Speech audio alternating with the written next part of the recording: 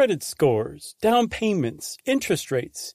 Car buying can be a numbers game, but you don't have to be a math expert to get the keys to your dream car. Just use Kelley Blue Book My Wallet on AutoTrader. Crunch your numbers and get personalized results so you know exactly how much you'll pay each month for your car. It's like having a magic wand for your wallet. Presto! The car you've been wanting is now within reach. So hit the road and leave your calculator at home. AutoTrader. I am the ferryman.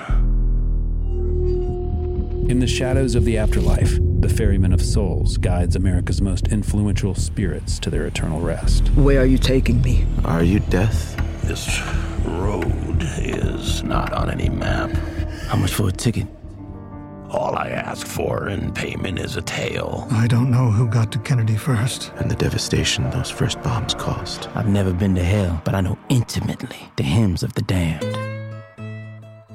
Binge this season of The Passage now. Listen on the iHeartRadio app, Apple Podcasts, or wherever you listen to podcasts.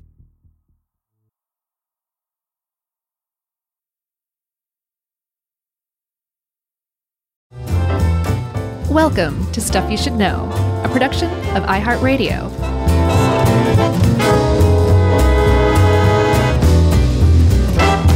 Hey, and welcome to the podcast. I'm Josh, there's Chuck, and this is Stuff You Should Know for 7 letters. I'm really excited about this one because you and I chatted recently, I think probably on our super secret trip, our research trip out west, about my new crossword passion, which started, I don't know, sometime in 2022, where I started dabbling in the New York Times crossword for the first time, doing Monday, Tuesday-ish. I would try Wednesdays, and then I was like, I wouldn't even try anything past that because I knew they got progressively harder, and I wasn't, I was just sort of learning the language of crosswords, which is a thing we'll talk about. And then I was like, you know what, I'm going to try these other ones. And before you know it, I'm doing all 7 days. Oh, really? And finishing them with my little cheats, which we'll talk about as well. Oh, that's pretty cool, man. Saturdays too, huh? Saturdays too. And I love doing it so much. It has really added a lot of happiness to my life. I really, really enjoy it. Man, do some crosswords, take a good nap, drink some Amaro. You got to figure it out. It's all coming up, Chuck. So the New York Times, you just said it's all coming up, Chuck. The New York Times is probably the most, at least iconic, if not well-known in the United States at least, crossword puzzle in the whole country. Sure. One thing I didn't know, Olivia helps us with this, is that the New York Times was actually the last metropolitan newspaper by far to start running their own crossword puzzle. Yeah. Because for a good 20-ish years, the New York Times just looked down its nose at crosswords as a brainless fad that would surely end any day now. And it just never did, and they finally caved. And then, 60, 80 years later, something like that. About 80 years. Wow, that's crazy. It's now like the number one crossword puzzle of all time ever. Yeah, the paper of record. Yeah. So should we talk about the inventor? Of the word cross? Yeah, that's what it was called at first. His name was, he was a Brit, and he was an immigrant. He was a British immigrant. What does that mean? He was an immigrant to the United States from Great Britain, from Liverpool to be specific. All right, I get it now. His name was Arthur Wynne with 2 N's and 1 Y and an E and a W. And there were some, we didn't really go over the prehistory of crosswords, but there had been sort of crossword-like word puzzles for hundreds and thousands of years in some cases. And Wynne was probably pretty familiar with these, and he managed what was called the fun section of New York World that had puzzles and jokes and things like that. And then finally in 1913, he said, in our Christmas edition this year, I've created a puzzle called a word cross that was shaped like a diamond, had no blacked out squares, and had, sort of crossword clues like we would recognize them today. Yeah. I mean, it was essentially a crossword. He just got the name wrong. He got the name swapped. Well, he got it right. Who got it wrong? but ended up being right, was an illustrator who accidentally swapped those words.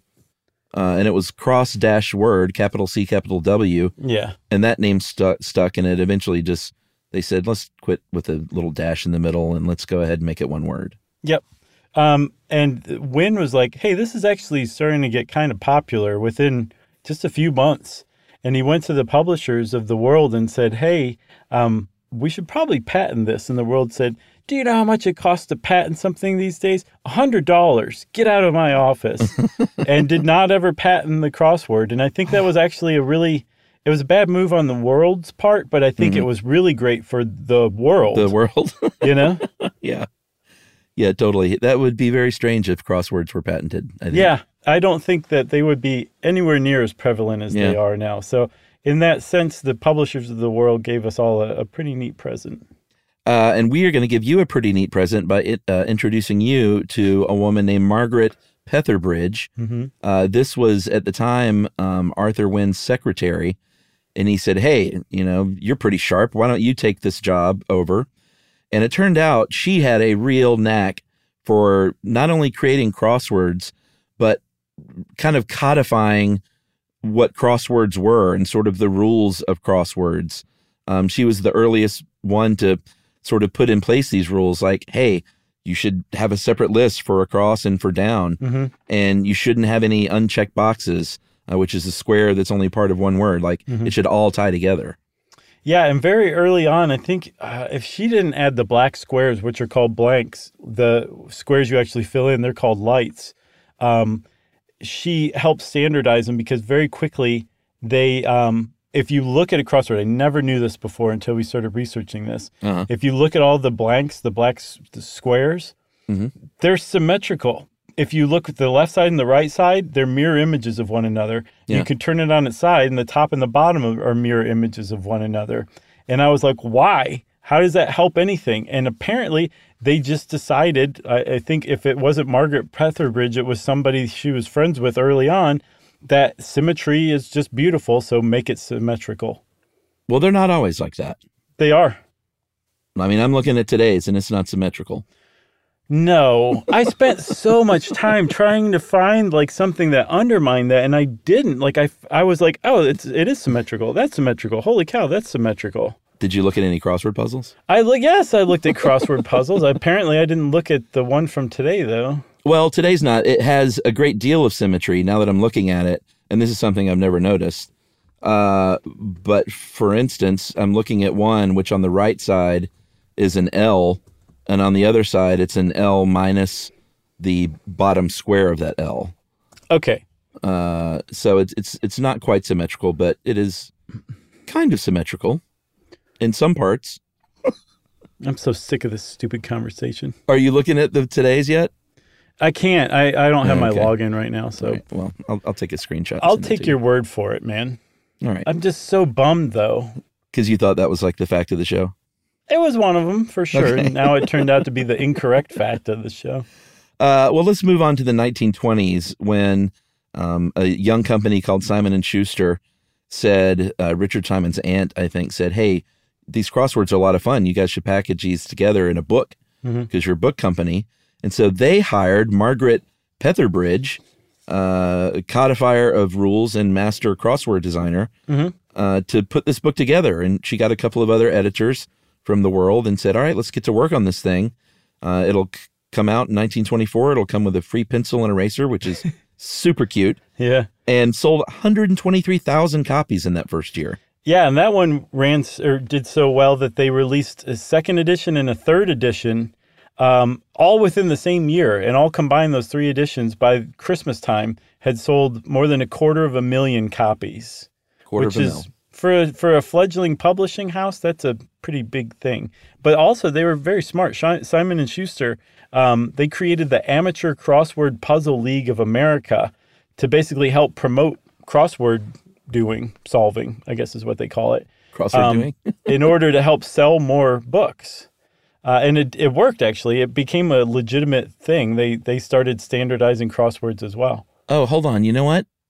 I think I'm wrong. I just sent you... Yes.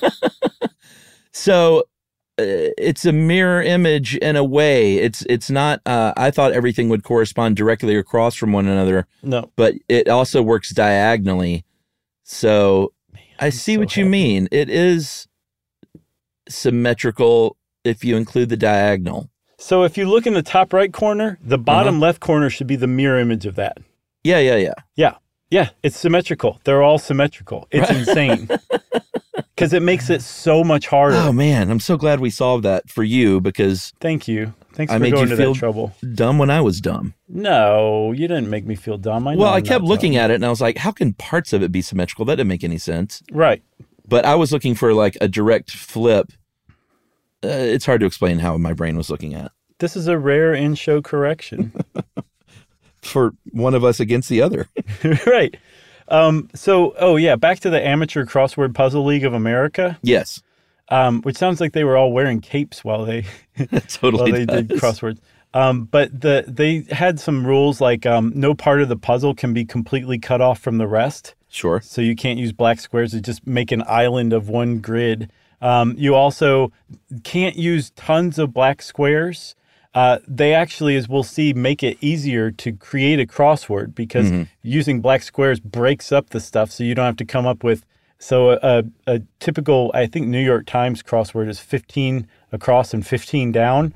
So if you didn't use black squares, you would have to come up with 15 letter words. So no, I guess 30 15-letter words, which would be really, really hard because they'd also all have to interact. So they use these black squares to kind of break things up and make it a little easier on themselves to shorten the letters and words and stuff like that.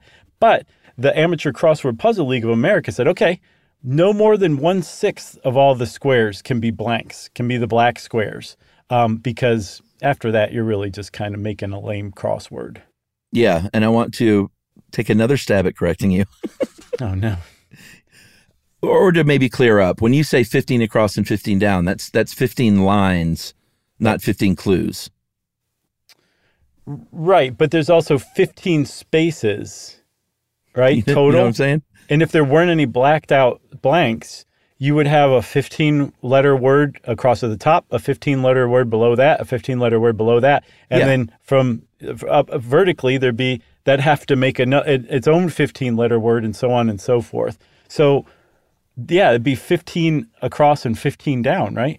I just want to make sure people knew you didn't mean 15 across clues and 15 down clues. There's 15 lines vertically and 15 lines horizontally. And on each line, there can be as many as, 4 words. No. 4 clues. Okay, but that's if you have blank squares. If you didn't have blank... Right, but if you didn't, you'd have to come up with 15-letter words, 30 of them, that all interacted with one another. That's what I'm saying. Yeah. I get it, but it sounded... Are we really talking about this long? Man, this is a brain buster of an episode. I wasn't expecting this. When you were talking about it initially, it sounded like you were saying there were 15 acrosses and 15 downs. Yes. If you didn't have black squares, there would be. Right, but that's not a crossword. Right. Agreed. But the thing is you could keep adding more and more black squares to make it easier on yourself, the puzzle constructor. And why? Because they're shorter words? Yeah, it makes shorter words. It makes it easier to come up with words that interact and intersect with one another. I disagree. They said, well, you should take it up with the crossword puzzle constructors because they say it makes it easier. Oh, really? Because I've begun working on constructing my own. That's sort of the giveaway. Mm-hmm. And I found that having a good long word is a real benefit. Okay, yeah, it definitely can be. But imagine having to come up with 30 15-letter words that all interact with one another. That's not a crossword, though. That's my whole point. Okay, forget it. The other way to look at it, Chuck, is that to show off, crossword constructors use as few blanks as possible. Yeah, so they can get those longer words. That's fine. Well, yes, we'll agree to that. Short words are challenging. I think you're thinking of a word search. No, I'm not. I know what I'm talking about. Will Shortz, please come to our aid and settle this once and for all. Oh, well, ironically, I think we've been saying the same thing just in different ways. I think so, too. We need Jerry here to interpret for us. Yeah, Jerry's not here today. That's why we're fighting. Let's Are we finish fighting? up Oh, no. this. This is as bad as our fights get. We should finish this part, I think, before we go on and take a break. And that is when things got hot in the crossword community was the 1920s in the United States. And it was a big deal, such that there were people that came out and said, hey, it was sort of like these jazz cigarettes are ruining our culture. Like these jazz puzzles are ruining things because people are just spending all their time doing crossword puzzles. There was, and in the UK, there was, in 1924, a headline from the Tamworth Herald that said crossword puzzles, it should be a colon, and enslaved America. And they were talking about how like men are wasting, it was a sinful waste of time, and that it was a fad that would vanish. Yeah, that was the New York Times that called it a sinful waste of time. So yeah, there was a real really funny. If you considered yourself an intellectual, you definitely looked down on crosswords in the 20s because it was just such a huge popular pop culture sensation. Yeah. There was a song that was called Crossword Mama, You Puzzle Me, and then in parentheses, but Papa's going to figure you out. It's like vaguely intimidating. It is. So it was it was a really big deal. But yeah, as much as the New York Times and some of the other of the tongue-clucking set wished, crosswords didn't go anywhere. They just became more and more popular. And eventually they did catch on in Britain, Chuck. They have their own version called cryptic crosswords. Did you see anything about that? Yeah, the cryptics are like the New York Times crossword will have a handful of clues that are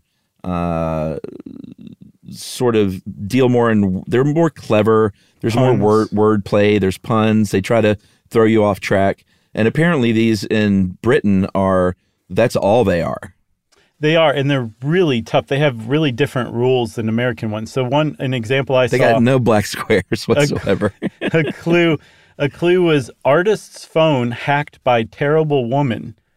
And the answer is Chagall, who is an artist. But the reason Chagall is the answer is because in the middle of Chagall, there's the word hag. And if you take the word hag out of Chagall, you have call, which references a phone. Wow. Yeah. Like my brain just melted out of my ear a little bit. Yeah. My deal with the New York Times is I love a good, clever clue like that I can figure out. Yeah. There's the best I saw for an American crossword. I don't know who wrote it, but it was the clue was it brings out the child in you, and the answer was labor. That's good. That's sort of, they have those routinely. Like that's really? what I'm talking about. That's a good example of a really good, clever, but gettable thing. You know, I really thought I was going to get a better response out of you than that. For that one? Yeah, it's a great one. It brings out the child in you. Labor, like you just gave birth to a child. Yeah, but there were 2 or 3 of those in almost every puzzle. I know that, but that one is particularly It's a good We one. need to start this episode over. All right, let's take a break and we'll go hatch this up. We'll be right back.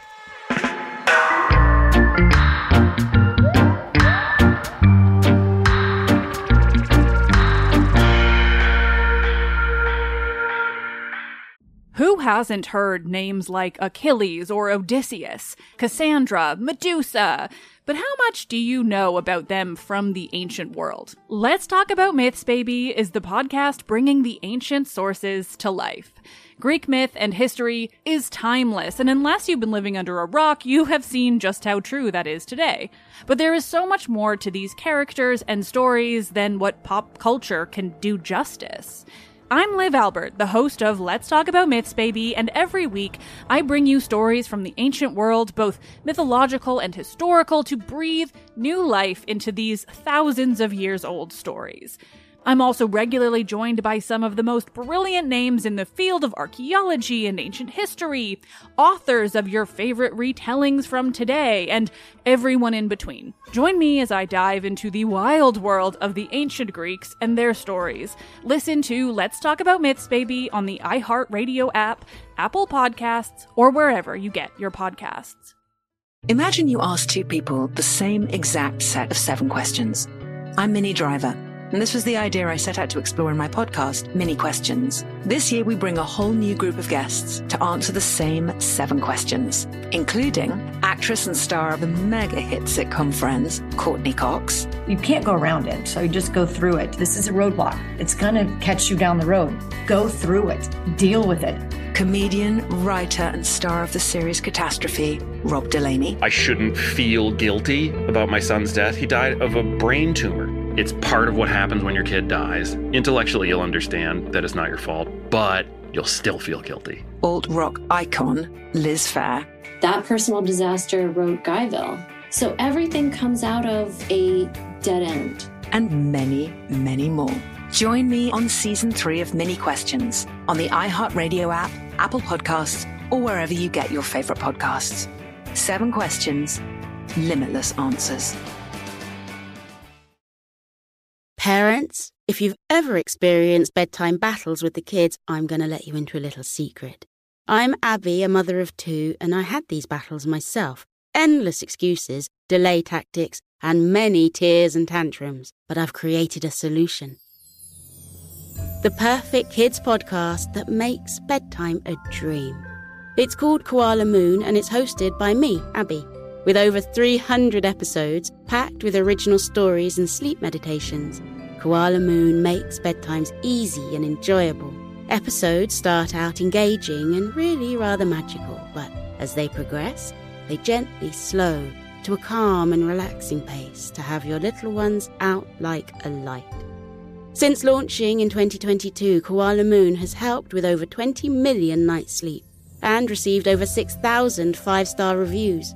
Win back your evenings. Listen to Koala Moon now on the iHeartRadio app, Apple Podcasts, or wherever you get your podcasts.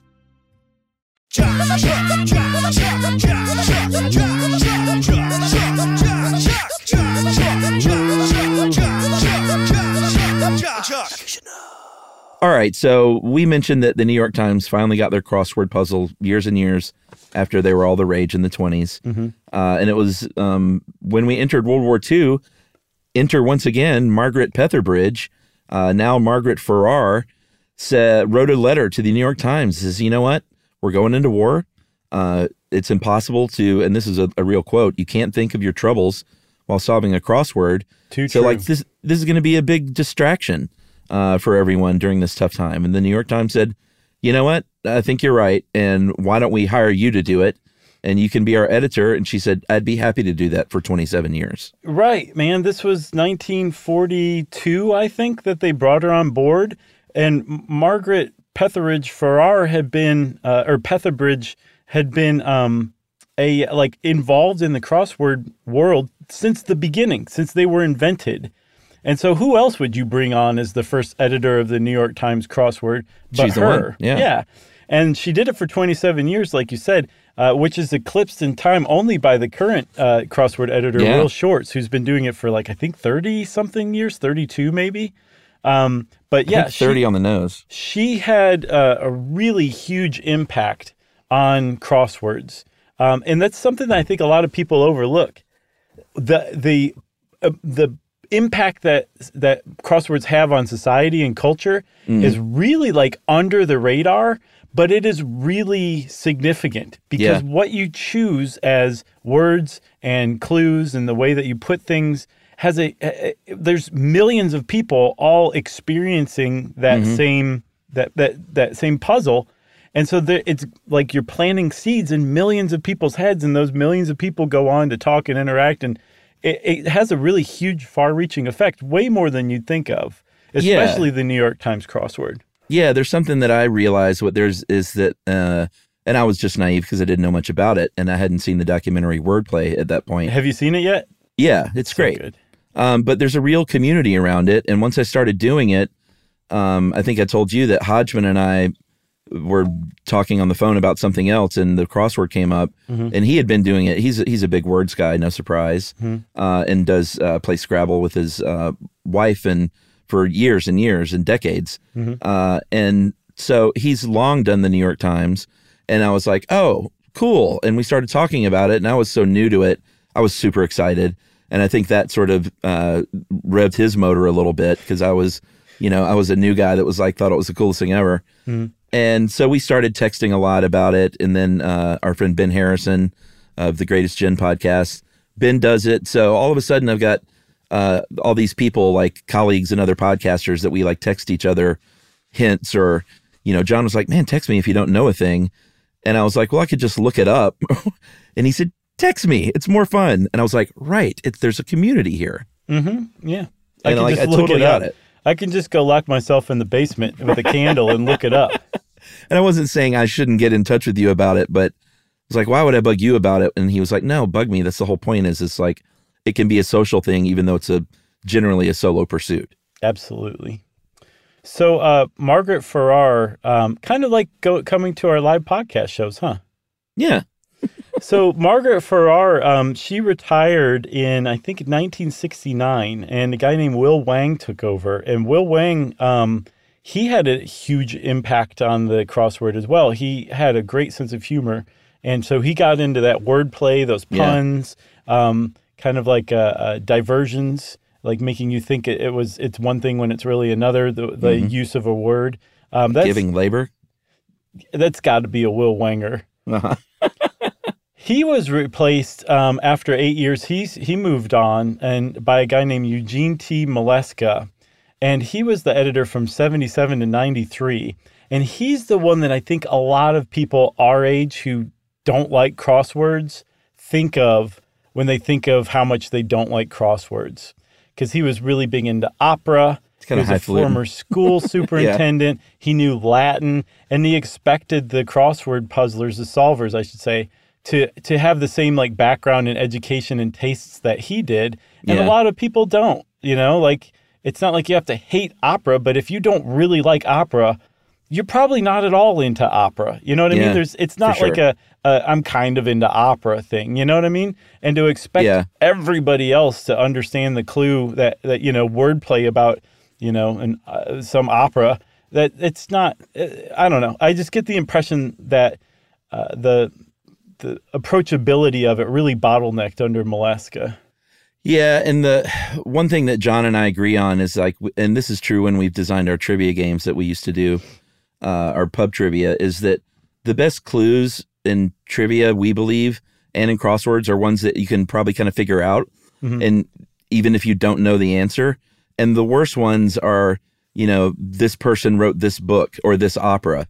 And you're like, well, if you don't know it, you don't know it. It's a lot more fun to try and test your brain into seeing if you can kind of figure it out. And eventually you'll do that by getting other letters that intersect with that word, of course. But if it's just like, I don't know, it's kind of lazy to me to be like, just name this person who starred in this movie. Yeah, lazy is a good way to put it. But on the other hand, like the converse of it is, like you just really touched on an important thing of crosswords, and that they are approachable and they do something to your brain that that taps into a part of your mind and your intellect that's not just rote memory. Where you can combine different things that don't seem to be at all combined, and it just makes it a really like pleasurable thing. A lot of people compare, especially the British version, cryptic crosswords, to reading a miniature murder mystery. Right. And when you figure out who it was, it turns out you were right. Your suspect was the one who did it. That feeling of like, I knew it. That same thing can come from like every single clue almost of a really well-written crossword. And it's kind of the same thing where there's this discovery, and you also have that kind of rush of accomplishment for having figured it out without just knowing a fact that you learned in school. I think that was a really important point you made. Yeah, but also it's not like you can have, I wouldn't want to go all cryptic. Like a good crossword total in its sum has a mix of both, because it's also nice when you do know something and it's, this man let voices carry, and it's Amy. You know what I mean? Mm-hmm. Did you get that one? I did. It was pretty good. But would you? I just made that one up. Wouldn't you have to? It's good, Chuck, but think about it. You're going to have to fess up and make it two ends. Well, sure. Mm-hmm. So that's a huge giveaway, too. But that's part of the cheekiness of it. Yeah, no, I'm with you. But sometimes it literally just says this person starred in whatever movie. Right. Those are kind of news fest. So there's one other one I want to give of a cryptic crossword that just blows my mind. So the clue is lineage, and the answer is eagle. Can you figure it out? Well, I mean, I know it because this is something that I read. Well, pretend like you just figured it out and share it. No, how about you ask the audience? Well, audience, do you know? No. No, well, I'll tell you. It turns out that lineage can also be read as L in Eage, E-A-G-E. Mm-hmm. Well, if you put L in E-A-G-E, you get eagle. Yeah, those are tough, man. That is really tough. You have to be so thoroughly British to be like, yes, I totally am tapping into this. Yeah. It's just a different way of doing it. But it's the same thing, and I think it's neat that everybody's got their own way.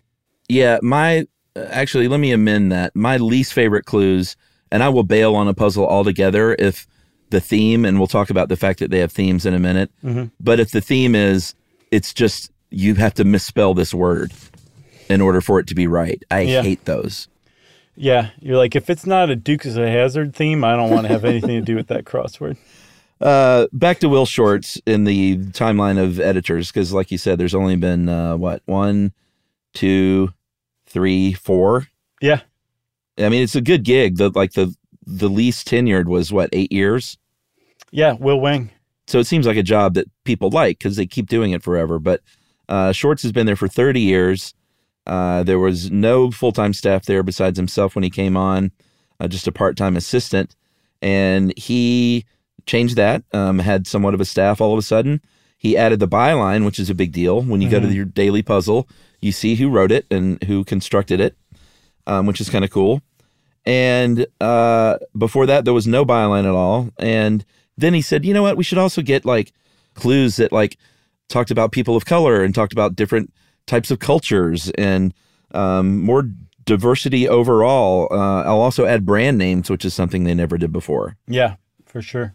So just really kind of opened it up. He definitely did. He also started publishing from a lot of different people too, including teenagers. I think up to the Shortz era, only I think 16 teenagers had ever been published in the New York Times. And since he's been there, I think it's 64 now. No, that was 6 teenagers. 6 teenagers? That's even less than I thought before. Yeah, 6, and then during his tenure, 46. Wow. So I really cool. screwed the pooch on that one, but the gist was still correct. One thing that is also correct is they do get progressively harder. And I was sort of wrong when I first started doing it. I thought Sunday was the hardest. They get more intellectually challenging Monday through Saturday.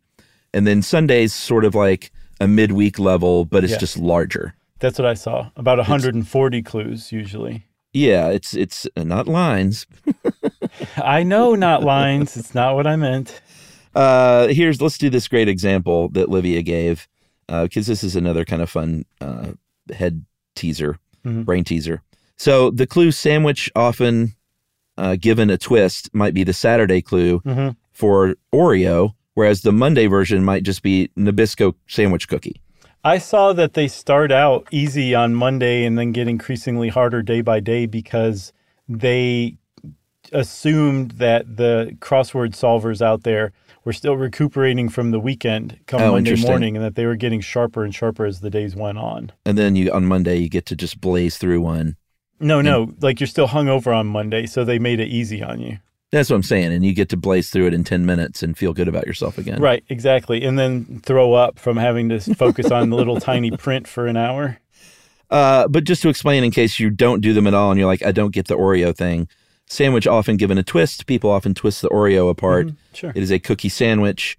And as Livia astutely points out, that also satisfies what you see a lot in crosswords, which is the short word with a lot of vowels. Like once a week, Enya, the New Age artist Enya, is a clue. She's been topical for 30-something years because of her name. It's really funny. And there are different ways of describing the clue or whatever, but it's very funny. It's always like this New Ager or something like that. And so I said, there's Enya. Yeah. Yeah, that's another thing too that I think you kind of referenced earlier is, you start to get a feel for the language of crosswords. And sometimes some clues are virtually the same as others. There's only so many ways you can describe Enya. So yeah, that'll start popping up, especially if it's a vowel heavy word. We should talk about themes a little bit more though, right? Sure. Well, they're themed a lot of times. Not always, but it seems like out of the 7 days, I would say 3 or 4 of them are usually themed at least. Okay.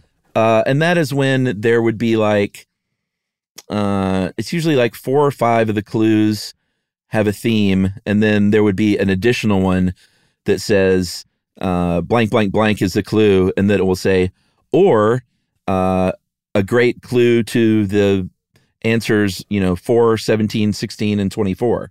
Mm-hmm.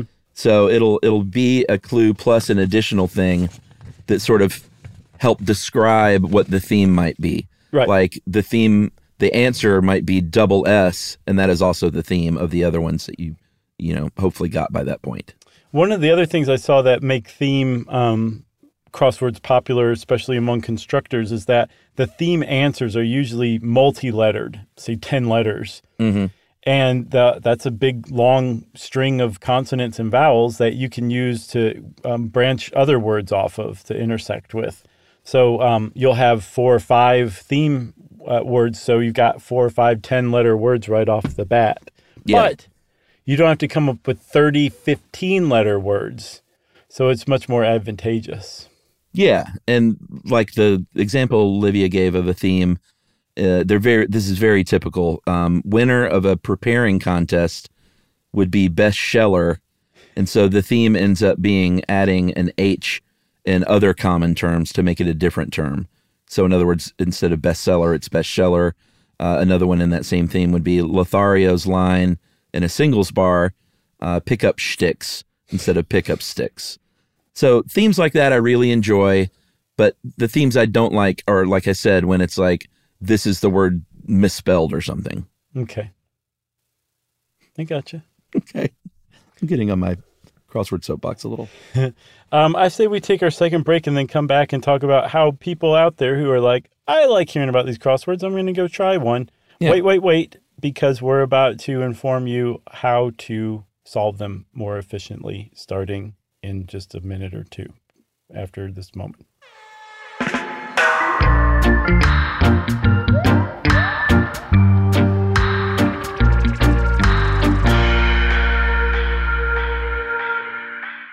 Who hasn't heard names like Achilles or Odysseus, Cassandra, Medusa? But how much do you know about them from the ancient world? Let's Talk About Myths, Baby is the podcast bringing the ancient sources to life. Greek myth and history is timeless, and unless you've been living under a rock, you have seen just how true that is today. But there is so much more to these characters and stories than what pop culture can do justice. I'm Liv Albert, the host of Let's Talk About Myths, Baby, and every week I bring you stories from the ancient world, both mythological and historical, to breathe new life into these thousands of years old stories. I'm also regularly joined by some of the most brilliant names in the field of archaeology and ancient history, authors of your favorite retellings from today, and everyone in between. Join me as I dive into the wild world of the ancient Greeks and their stories. Listen to Let's Talk About Myths, Baby on the iHeartRadio app, Apple Podcasts, or wherever you get your podcasts. Imagine you ask 2 people the same exact set of 7 questions. I'm Minnie Driver. And this was the idea I set out to explore in my podcast, Mini Questions. This year, we bring a whole new group of guests to answer the same 7 questions, including actress and star of the mega hit sitcom Friends, Courtney Cox. You can't go around it, so you just go through it. This is a roadblock. It's going to catch you down the road. Go through it. Deal with it. Comedian, writer, and star of the series Catastrophe, Rob Delaney. I shouldn't feel guilty about my son's death. He died of a brain tumor. It's part of what happens when your kid dies. Intellectually, you'll understand that it's not your fault, but you'll still feel guilty. Alt-rock icon, Liz Phair. That personal disaster wrote Guyville. So everything comes out of a dead end. And many, many more. Join me on Season 3 of Mini Questions on the iHeartRadio app, Apple Podcasts, or wherever you get your favorite podcasts. 7 questions, limitless answers. Parents, if you've ever experienced bedtime battles with the kids, I'm going to let you into a little secret.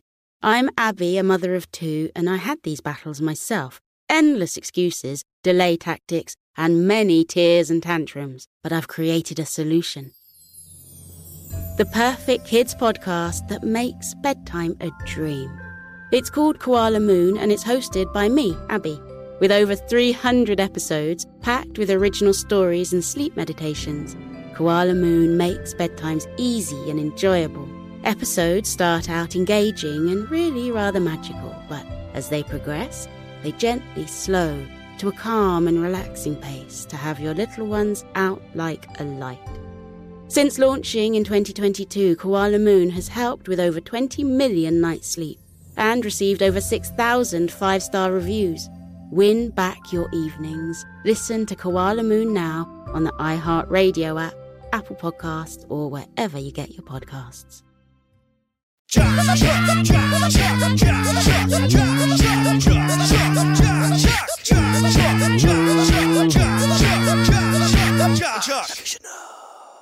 So the New York Times went so full bore into, which is, by the way, is not sexual, kind of like balls out, into crosswords, that they actually have a crossword column, not just a crossword. They have a columnist dedicated to writing about crosswords. Yeah. Her name's currently Deb Amlin. Well, that's probably always going to be her name from now on, but I'm saying the current columnist is named Deb Amlin. Sure.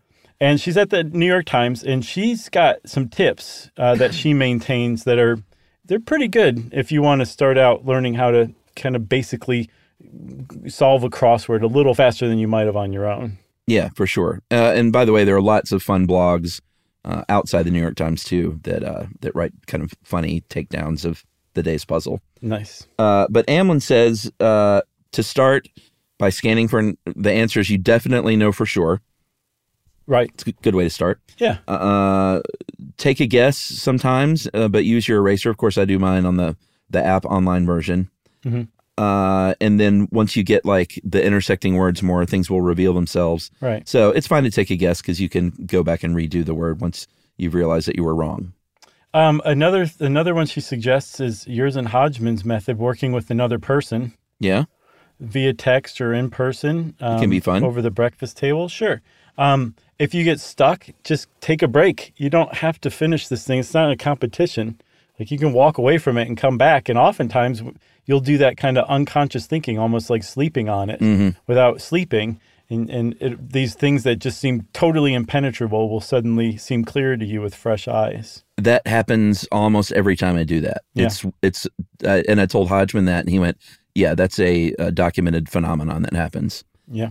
Another one is that and this is very controversial, but everyone has their own way of doing it. There's no right way of doing it. There are some purists, I'm sure, that do not cheat at all. And if they don't finish it, I guess they just don't finish it. I like to finish it. So here's what I do. I will do all my acrosses first, and then I'll do a check, and it tells you what you've gotten wrong. Mm-hmm. Then I do all the downs, and then I do a check, because I don't want to I don't have hours and hours a day to work on these things, and I want to finish them. So I don't want to spend a lot of time trying to figure out something and drive myself crazy if I've gotten a crossword wrong to begin with. Yeah. Because then you're just throwing yourself off. So I do a check, one check down, one check across, and that's the only sort of cheats I'll use most times, unless I'm just really stuck at the end and I can't get the last couple. Then I'll cheat and I'll be like, all right, because what you're doing is you're learning something. Mm-hmm. If you're stopping 3/4 of the way through because you refuse to cheat, then you might be missing out on learning something cool. So, yeah. Or solve it your own way. If you want to be a purist and just not finish it, that's fine too. So I think that's great words of advice, Chuck. Yeah.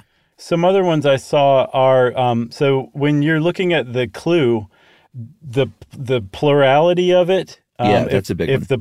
If the clue is plural rather than singular, the answer has to be plural. Mm-hmm. So in that sense, if you see something that has a plural clue, you can just go ahead and add an S at the end. Right. Same with tense. So if the clue is past tense, you can add an ED right at the bottom of the answer. Mhm. And that's a great way to fill up a couple of squares right off the bat, too. Totally. And as you fill in other ones, say, that are going across, and you're filling down answers with S's and EDs, that stuff's going to fill up a lot faster and become clear. Yeah. We talked about the language of crosswords, which you just sort of get more familiar with as you do them. Mhm. Partner, whenever you see the word partner in there, it's usually linking words together. So the example that Livia gave was partner of live. The answer would be learn, because you usually hear live and learn. Mm-hmm. Stuff like that. They also will abbreviate words, but they say that they're abbreviating it. So like following the clue, it'll be, say, ABBR period, or for short, or in brief. Or they'll actually put an abbreviation in the clue. So a clue of elephant group, as in GRP, the answer is GOP, because that's an abbreviation of Grand Old Party, and the elephant group is the abbreviated group GRP. Does that make sense? Yeah, but not all abbreviations. Like, it's usually, if it's something abbreviated that usually isn't, like group was abbreviated. If you see... good point. Like what Livia put down is a great example. If you see VIP, that doesn't necessarily mean that the answer is going to be an abbreviation, because VIP is common. Yeah, people don't typically abbreviate group. Right. You'll also very rarely see the same word twice in a single crossword. Yeah. It's considered bad form among crossword constructors. Constructors also frequently give you fill-in-the-blank clues as a gimme. So there's a blank and then the second word or something like that in a clue. Makes it probably pretty easy to figure out based on the number of letters. That's one you can start with. And then also I saw that you should start at the bottom right, because the premise is that constructors typically will start at the top left, and by the time they make it to the bottom right, which is the end of the puzzle, they're tired and they've stopped being quite as clever, so you can figure out the clues in the bottom right easier. Yeah, I'd start with 1 and 1. That's how I do it. Okay. There's some other fun ones, and I wish I would have looked up an example, but one that you see every single day is like word preceding, cat and basket. And it'll be a word that you often see linked up before cat and basket. That isn't one, because I can't think of one for Case. cat and basket. Case cat? Cat case and basket case. Oh, okay. But that would be not preceding, but yeah. So they'll do that a lot. Here's some things that I didn't know, which now I'm going to be better at. Well, I did know this. If it's a question mark at the end of the clue, that usually means it's probably a pun or some kind of wordplay, like current events. Mm-hmm. Is really current events. So tides, because tides have currents, it's an event that happens and you thought it was within news. the tides. And then you're like, what's that fifth letter for? Well, and a lot of times the obvious answer that's wrong will have the same, if they're really good, it'll have the same number of letters. Right. So you're like, it has to be news. It fits. Yeah, exactly. But the ones I did not know was that if it's in a quote, then the answer is a synonym for a spoken phrase. Mm-hmm. And I sort of knew it was sort of like that, but I didn't know it was always like that. And then if it's in brackets, and I didn't know this at all, I never knew what the brackets meant. Yeah. The brackets usually mean that the answer is nonverbal. Right. Like the example Livia gives is, that's painful in brackets. The answer might be grimace. Right. The Never thing knew is, that. I didn't know the brackets one either. The thing I like about the quotes one is it's intuitive. Like, I didn't know that was a convention, but I know that I've figured that out, plenty of times doing crosswords, just seeing those quotes. It's a really great convention, I think. And then the heteronyms, these are my favorite. These are the really clever ones where it's something that can be pronounced in two different ways, and you're intuitively led down a path to believe it's one and it's really the other. So the example that Livia found was kitchen drawer. So you're trying to think of like, what's a kitchen drawer? What could it be? What could it be? And the answer is aroma. So it's not kitchen drawer, but a kitchen drawer, as in the aroma draws you into the kitchen. Such a great one. I know. I love that stuff. Not as good as labor, but still pretty good. Okay. So you said you're trying your hand at constructing puzzles. How's it going? Well, I mean, I've started the idea of trying. I'm trying to find a partner. I asked Hodgman, and he sort of didn't say anything back. So I think that was a soft pass. Yeah, I think so too. Ben seemed a little more into it.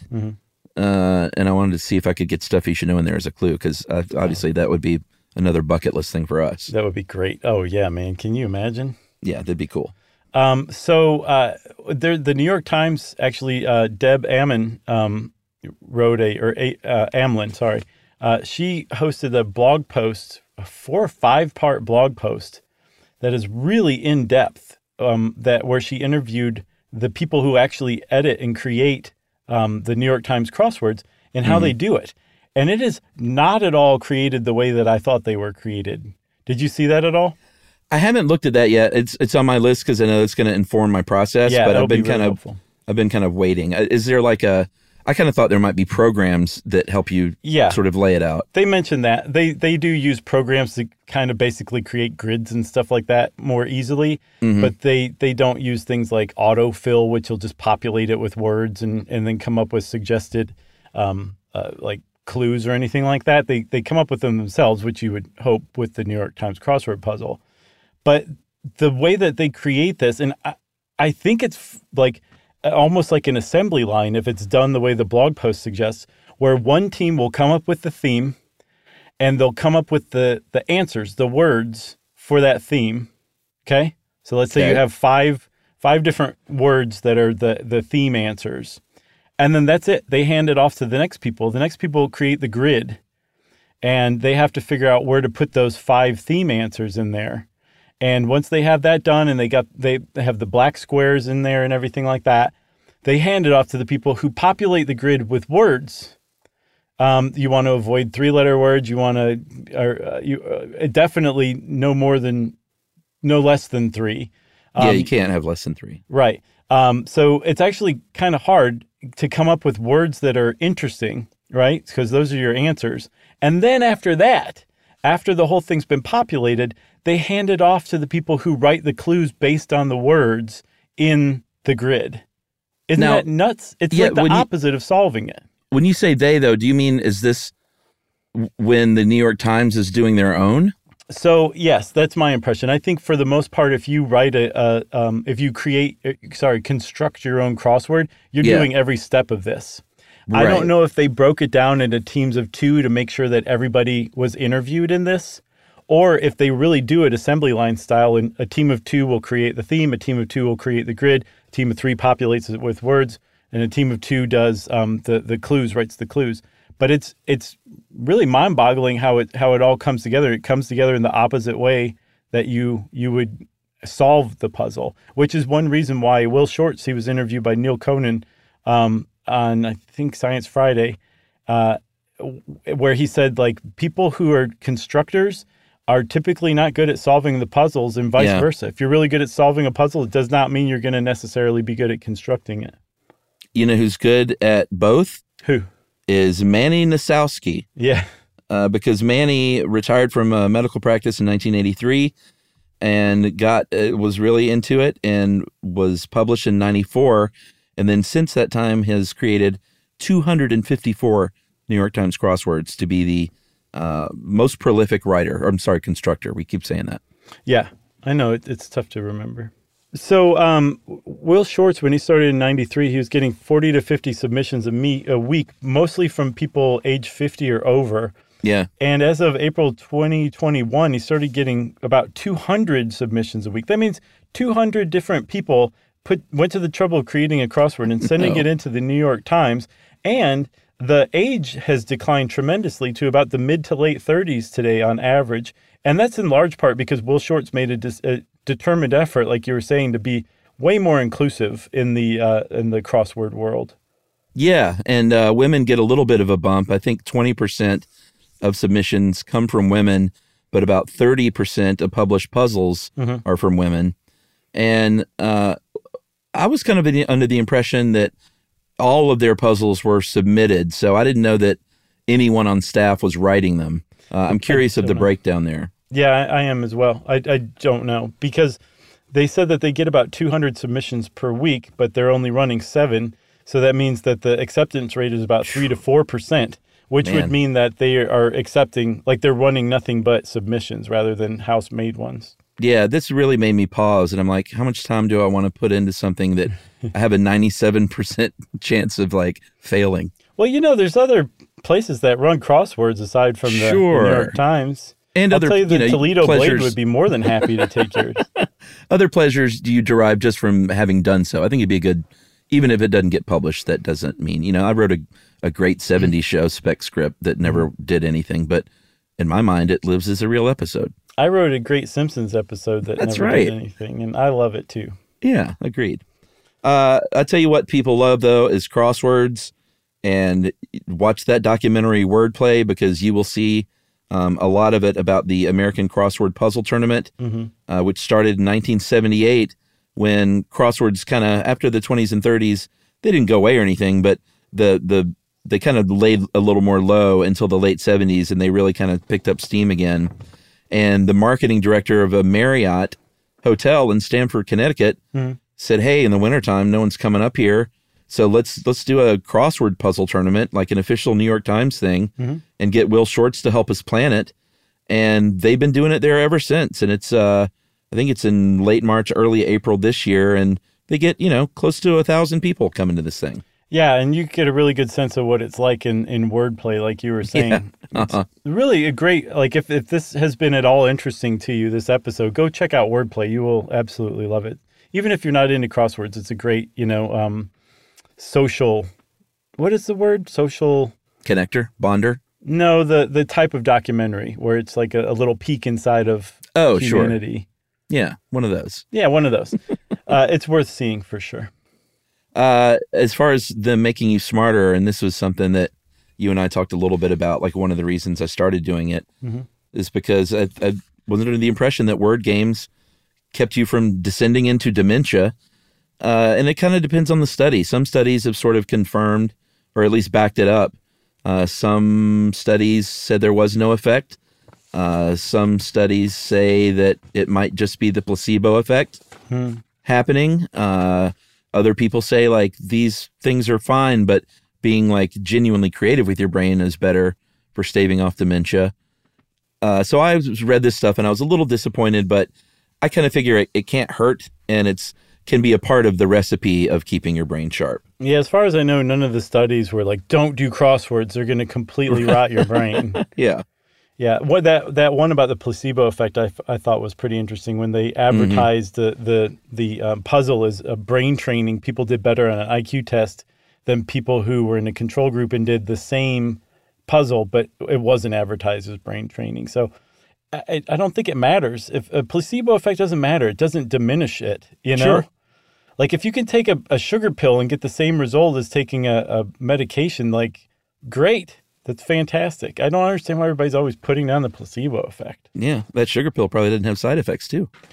Well, it is sugar, so there's probably some, but There was a study in 2014 that found that if you were a crossword or Scrabble, it says expert, but I would even say enthusiast, then you had a stronger working memory than the group compared, which was, I think, college students who had a 700 or better verbal on the SAT. Yeah.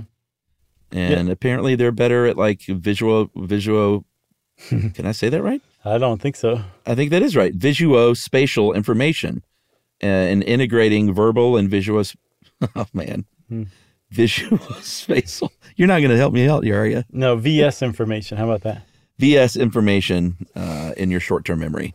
Jeez, I got to go finish. I'm ironically pretty stumped on today's crossword, as you can tell. Oh, yeah? Have you been doing it while we've been talking? No. I made a little bit of time earlier, but I'll usually not do it all in one go. Like the Monday through Wednesday, I can generally knock out pretty quick. Like Mondays, sometimes you can knock those out in like 11 minutes, and that's super speedy. What? Yeah, that's my record, I think.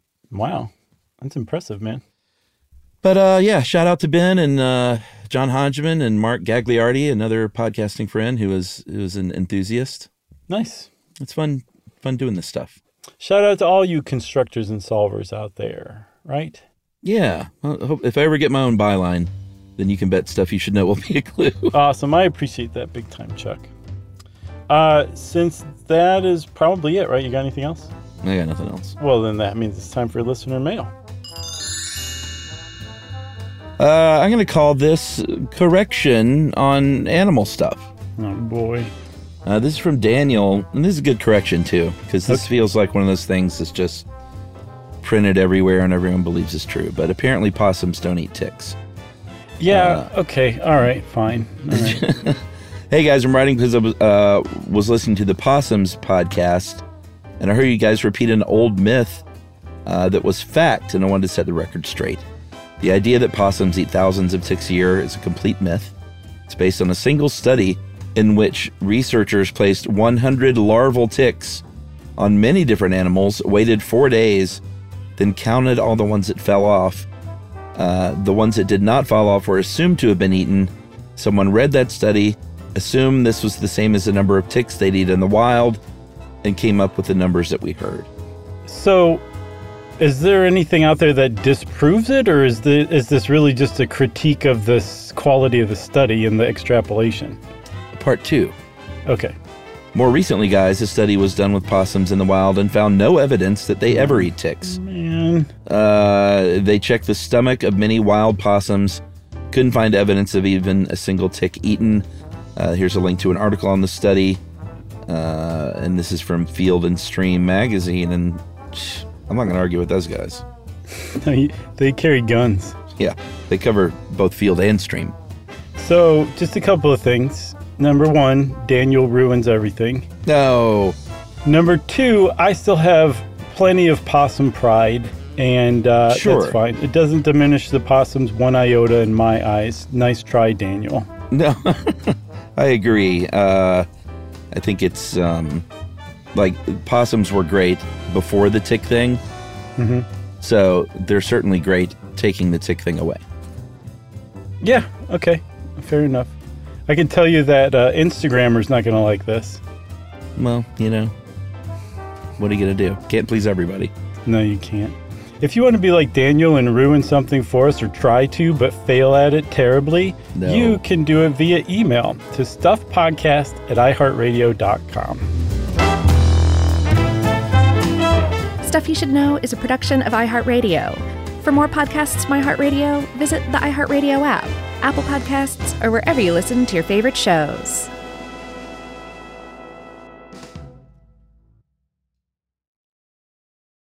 I am the ferryman.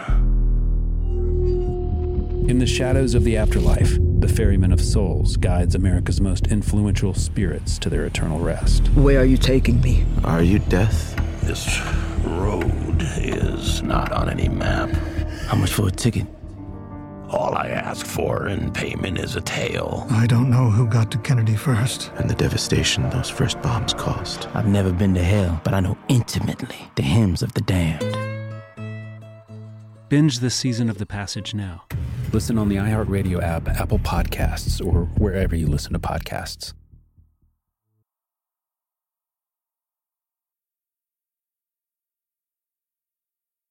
Oh, hi, I'm Rachel Zoe, and my podcast, Climbing in Heels, is back and better than ever. You might know me from the Rachel Zoe Project, or perhaps from my work as a celebrity stylist. And guess what? I'm still just as obsessed with all things fashion, beauty, and business. Climbing in Heels is all about celebrating the stories of extraordinary women, and this season is here to bring you a weekly dose of glamour, inspiration, and fun. Listen to Climbing in Heels every Friday on the iHeartRadio app, Apple Podcasts, or wherever you get your podcasts. I'm Tamika D. Mallory. And it's your boy, my son, the General. And we are your hosts of TMI. And catch us every Wednesday on the Black Effect Network, breaking down social and civil rights issues, pop culture, and politics in hopes of pushing our culture forward to make the world a better place for generations to come. Listen to TMI on the Black Effect Podcast Network, iHeartRadio app, Apple Podcasts, or wherever you get your podcasts. That's right.